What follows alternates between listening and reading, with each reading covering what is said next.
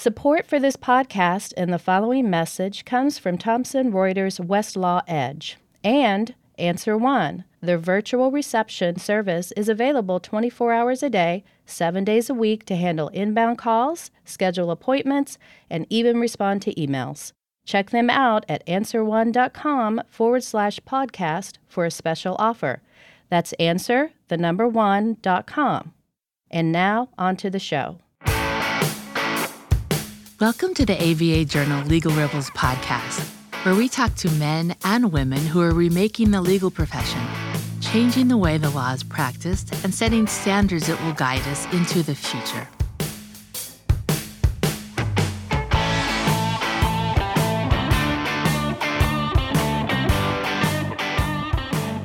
Welcome to the Legal Rebels podcast by the ABA Journal.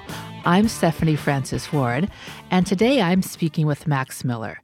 When he was in our inaugural class of Legal Rebels in 2009, he had recently left a management job with H.J. Heinz Co. to lead the Innovation Practice Institute at the University of Pittsburgh School of Law. Welcome to the show, Max. Thanks, Stephanie. Great to be here. Great. So you left your position at Pitt in 2010 to go in-house of Big Brothers and Sisters, and then that was followed by working for various others employers, often involved with strategic support for innovation and planning and branding. And now you're back in academics as Director of Entrepreneurial Studies at Washington and Jefferson College, right? That's correct. Okay. And I was curious, your job now at Washington and Jefferson, is that pretty similar to what you did at Pitt Law, and that you're teaching students and talking to them about conceiving and carrying out new ideas in both programs? Is that right? Yeah, that's right. I mean, they're very similar in that regard. I have much more of a teaching role in terms of curricular content here at W&J than I did at Pitt. And are there many big differences between working with undergraduates and law students? Absolutely. Yeah, it's certainly the teaching style here is different, as you can imagine. I mean, some of these, I teach students that are freshmen and I teach students that are seniors.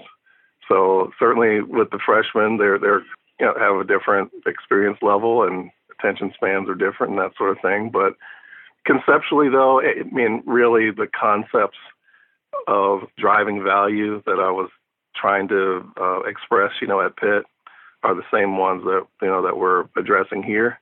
It's just in a larger and wider curricular format.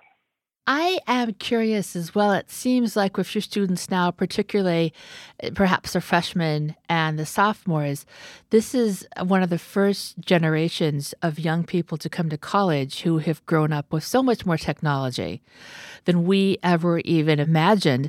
And I'm wondering if they have some really interesting ideas that maybe people from older generations never thought of. And if so, how do you pull that out of them and help them learn how to take their ideas and run with it and do something really neat with them?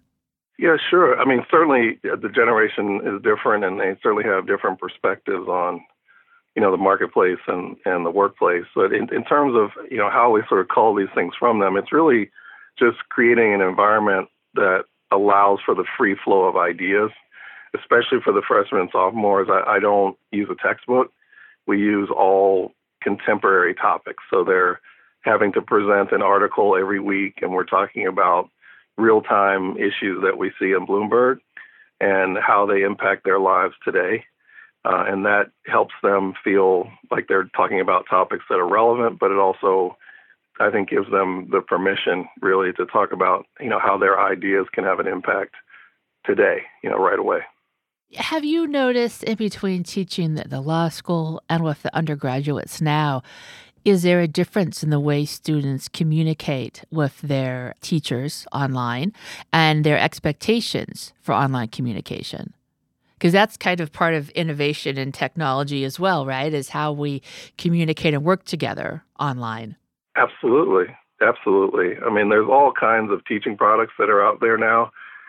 Practically speaking, I'd say I communicate a lot more with students by text and through, our cloud-based systems. And I try to integrate platforms like podcasts. I've integrated podcasts into the last 2 semesters to allow them to, engage with the material in a way that they're used to. And then also, very simple things like, they don't have to present anything in writing to me. They can present it to me by email or just through uploading through Google Docs. And so all those practical technical offerings that are out there now, that's how we communicate day to day. Do you have a preference at this point between teaching law students or teaching undergraduates? I don't, because I really don't have a preference. I enjoy teaching, first of all, but I do think that there's, so much room now for having dialogues about how you generate value, in today's market and the way that the market is evolving. And that really is no different, whether it's a graduate student or an undergraduate student, except for the fact that the graduate student may have already been in the workplace, right? And so what they contribute to that narrative and how they approach it may be slightly different, whereas the undergrads, haven't had work experience, and a lot of it is really trying to help shape in their mind what the market is going to be like that they're entering, and whether or not they're, going to enter that as their own boss, as an entrepreneur, or whether they're just going to take the entrepreneurial mindset into whatever workplace they end up being in. How did you get involved in teaching in higher ed? I think that's something many attorneys would like to do, but it's hard to take it from an adjunct spot to, a full-time job. Yeah, it's sort of been the story of my career that I just get these calls out of the blue, and I happen to be in the place, to accept them. But at least when I first got into academia officially, at Pitt, it was because I was already running, a business, and I still am. I was an entrepreneur that Pitt Law knew that I was out there, running a business, and they wanted to start what initially was called, Law and Entrepreneurship Program, and then, we rebranded it to the Innovation Practice Institute.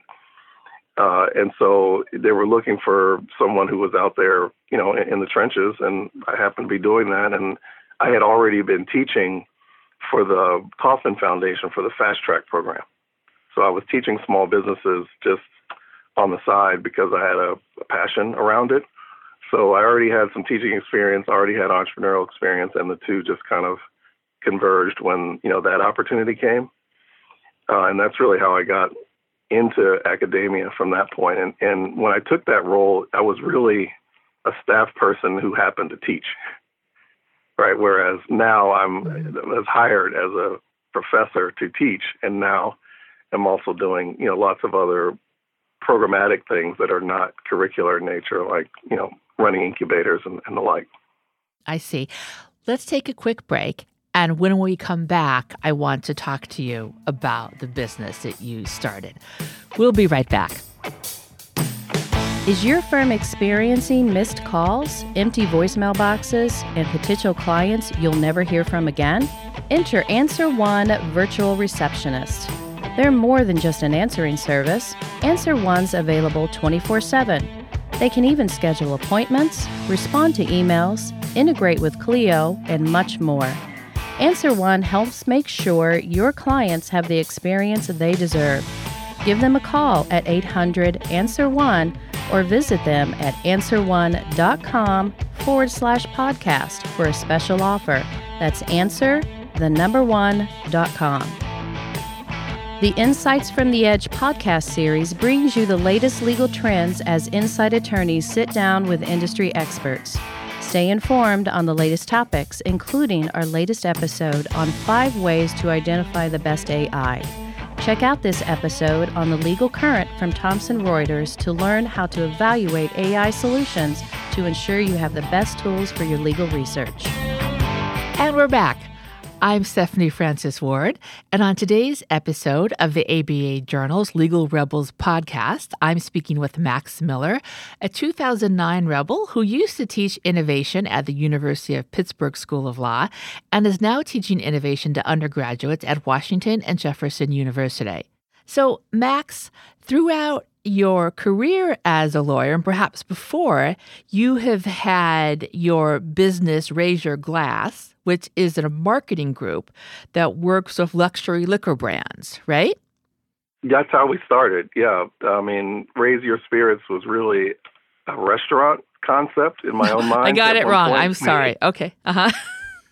All right. Go ahead. Yeah, no worries. And, I quickly dismissed the whole restaurant concept after looking at, the financials and just understanding kind of the profitability pressures, in that industry. But then quickly evolved it into what we then called experiential marketing firm, or really a sensory marketing firm that really, like you say, was focused on luxury spirits at the time. And that would have been, in 2006? Mm-hmm. Then the whole definition of luxury has sort of evolved significantly now, to the point where it's really more about, authenticity and knowledge and artisanship. So we've kind of drifted away from the luxury component and shifted almost 98% now to really being a support function for sales teams. And we happen to integrate tastings into those sales functions. So I'm going to stop you for a moment because I think what you just said is really interesting. How we view luxury is different now. Is that what I'm hearing? Absolutely. I mean, and you notice it even when you're looking at, brands that we define as luxury. If you look at, Range Rover, for example, or any of these car or jewelry types of offerings, it's not so much the notion of flair, and panache. It's really about, like say, this authenticity and having some kind of connection with the product or service that's a little more than just having it so that other people know that you have it. It's more about, understanding the history of that product or service, or something about that brand resonates with the consumer so that it's more than just a flashy item. That it serves some practical purpose, but also because the backstory or the history or the artisanship that went into it, then that creates a connectivity. And it's that connectivity that many brands are trying to gain now with their customers. That's a really interesting point. So do you think that having your own business, and in your case, your own business is Raise Your Spirits, right? Yes, correct. That's the name of it. Okay, good. Okay. Having your own business in an area that you seem to really enjoy, does that help you teach innovation and marketing? And if so, how? Yeah, it really has helped. First of all, everything, and I tell the students this, anything I say to them, I've either experienced it myself or have colleagues around me who have experienced it. And, I always bring those colleagues into the classroom as well, so that they can hear, firsthand what it's really like to run a business, start a business, have a business succeed, and have businesses fail. I mean, I've been a part of startups that failed too, in this journey. Well, you have to be, though, to be successful at the end, right? You have to go out there and learn from it and take chances. You do have to take chances. I always use this term, a comfort with ambiguity, which is something I used to tell the law students, and what I tell the students now is that some people aren't comfortable with ambiguity, right? But you have to be if you're going to, especially if you're entering into a market where there's no prior data to suggest, if it's a brand new product that no one's experienced, then you can't get more uncertain than that. So in that regard, it certainly has helped me communicate, the way the market is now for the students. But it's also helped me to create the content that I think students at that age need to know to sort of dispel the myths, and to be really clear about how difficult it can be on the one hand, but, on the other hand, how if you are successful, it can be really fulfilling. But you do have to be willing to put in a lot of effort because your days aren't linear anymore. I see. I'm curious, are there things we can learn from what young people are interested in to spot trends? I think most people with teenagers their teenagers might really be into SoundCloud rappers, for instance, who seem to be doing some kind of crazy things. And I not so old that I don't realize that rappers have been doing crazy things, for what we see as crazy for a long time. But I think that sometimes just we automatically kind of dismiss what young people are into, but they might really be forecasting trends. They absolutely are. And I think, it's worth making a distinction between what's a shift and what is the trend. And what I hear within your question is sort of, are there some shifts happening in the marketplace that are indicators of what a trend might be, right? Because some of those things, like SoundCloud, to your point, and any kind of that, the DIY kind of culture of do-it-yourself, and definitely a trend now, right? But in terms of, what's the underlying shift is the way that younger folks and younger consumers are consuming digital media is shifting away from traditional paths to new paths yet to be discovered. Right, my 9-year-old is a part of the Fortnite trend, that's going on now. Oh, I know. Mine are too. Yep. Okay, so what's really intriguing to me about that is two things. One is the way that they're communicating, is simultaneously they're on FaceTime with one another, and then they're also messaging through the game, and they're talking through the game. So there's actually 3 different communication platforms happening at once in that game. Right. Right. And so it's sort of like the way that ESPN has evolved over the years. And we kind of take it for granted now, but I certainly remember when it was just 2 talking heads on the screen. Right. Now it's 2 talking heads, byline on the bottom, ping coming through your app, right? And then they're telling you what content is coming up. There's 5 different information streams happening. And so to circle back to the shift notion with the young people, I think that their capacity to manage multiple data streams and multiple platforms is the shift that we're experiencing.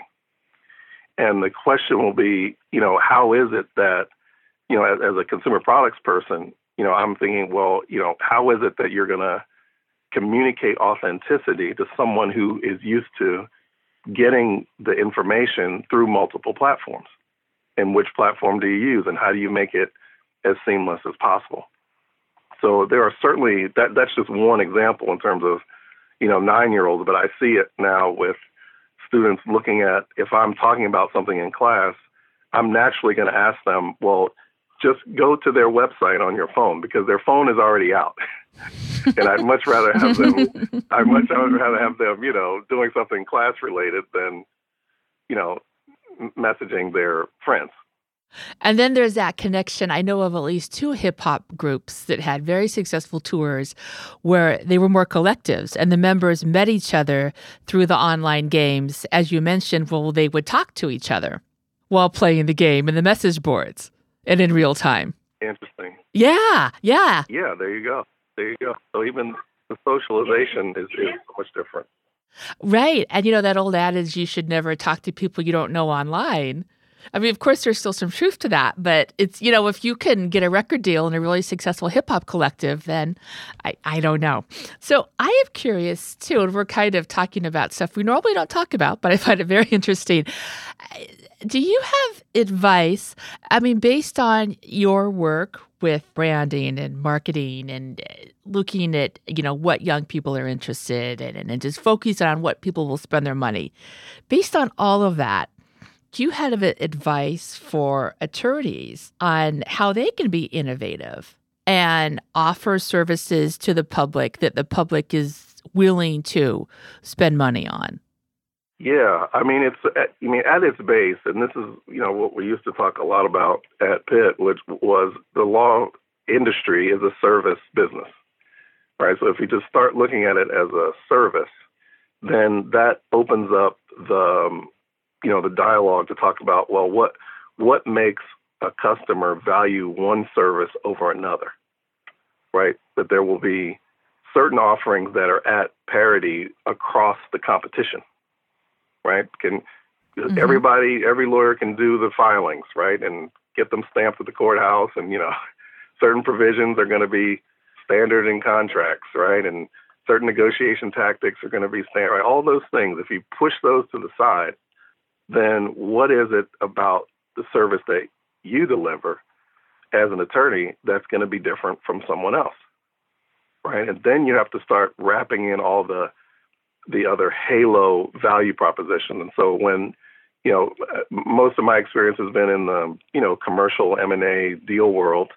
And in that world, the lawyers that I know, a large part of their value proposition is around their connectivity. So the ability of an attorney to connect a business with capital, for example, or connect them with some kind of other expert that the lawyer has come across in her travels, and now she's able to, make that recommendation. And then if you're a business and you've heard, here's a lawyer who connected me with another value that's outside of the law specifically, then that's a good thing, right? One piece of advice is you have to walk in the shoes of the customer that's paying for the services. And the customer that's paying for the services, some of them will look at the legal service itself as turnkey and commoditized. Some of them. Others will look at it as, I'm looking at this person who's the attorney as kind of a full package, because I'm just, and I'm using the entrepreneur scenario, if I'm a professor, for example, who has an invention, I don't know anything else except the specifics of my invention. I don't know anything about the law. I don't know anything about all the business issues. I don't know anything about the regulatory piece. I think all those other pieces that would make my idea able to be commercialized, I need somebody else to help me with. And so if you're a lawyer in that space, you want to be able to be that connector and provide a lot of other offerings other than just the turnkey legal pieces. Okay. And you mentioned earlier in the show that importance about being authentic with the product you want people to purchase. What's a good way for an attorney to have his or her product appear authentic, that people will want to purchase it? I think thought leadership. I think that's why you see, senior lawyers and lawyers who are aspiring to be senior lawyers, or certainly, in the firm context, but also in-house, of becoming experts in a certain area where you're actually talking about, shifts that are happening, so that, and these may not be legal issues that exist today, but they're on the horizon. And if you're able to provide that kind of thought leadership, I think that that's a competitive aspect for lawyers, because you're taking yourself out of the transactional part of the relationship and putting it into more of making it more of a relationship than a transaction, is what I mean. And that part of building the relationship is trust, and a part of building trust is people believing that you know what you're talking about, right? And so thought leaders do that. That's why getting on as many panels and writing articles and, being in environments where people understand that your legal skills are important, but equally important is your capacity to predict that may, happen for the client. What do you think about, for someone who wants to set themselves up like that, calling themselves the thought leader? I'm against it. I think that's a great point, that you wouldn't say it. You wouldn't say those words, because what should happen is it should be evident, right? And it takes some time. Okay. So you shouldn't put thought leader in your LinkedIn profile. No, I wouldn't. Okay. I wouldn't. Okay. Just because you shouldn't have to. You really shouldn't have to. Okay. Yeah. Maybe as a joke, you could get a T-shirt that said thought leader. No, I'm kidding. Yeah. There you go. That's a great point, because you do want to say some things that are going to indicate you're competent, right? But at the same token, you wouldn't just come out and say it. No. Because it seems like I have seen that before. I'm not thinking of a specific example, but it seems like I've seen that before. Yeah, I have seen it. I'm not saying that people haven't. Oh, you have? Okay. But yeah, I have seen it. It's not in terms of the question, advice that I would give. One piece is I wouldn't come out and say that. I would let the information and experience speak for itself. Okay. And on that note, that's everything we have time for today. Thank you so much for joining us, Max. Thank you. It's a real pleasure. And listeners, thank you for tuning in. If you like what you heard today, please rate us and find us in Apple Podcasts, Google Play Music, Google Podcasts, and or your favorite podcasting app. We'll see you next time for another episode of the ABA Journal Legal Rebels Podcast.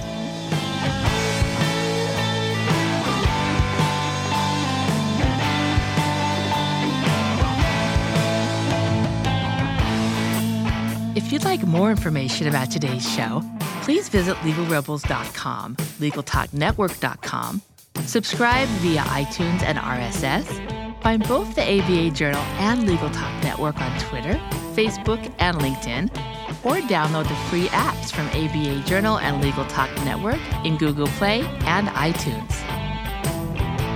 The views expressed by the participants of this program are their own and do not represent the views of, nor are they endorsed by, Legal Talk Network, its officers, directors, employees, agents, representatives, shareholders, and subsidiaries. None of the content should be considered legal advice. As always, consult a lawyer.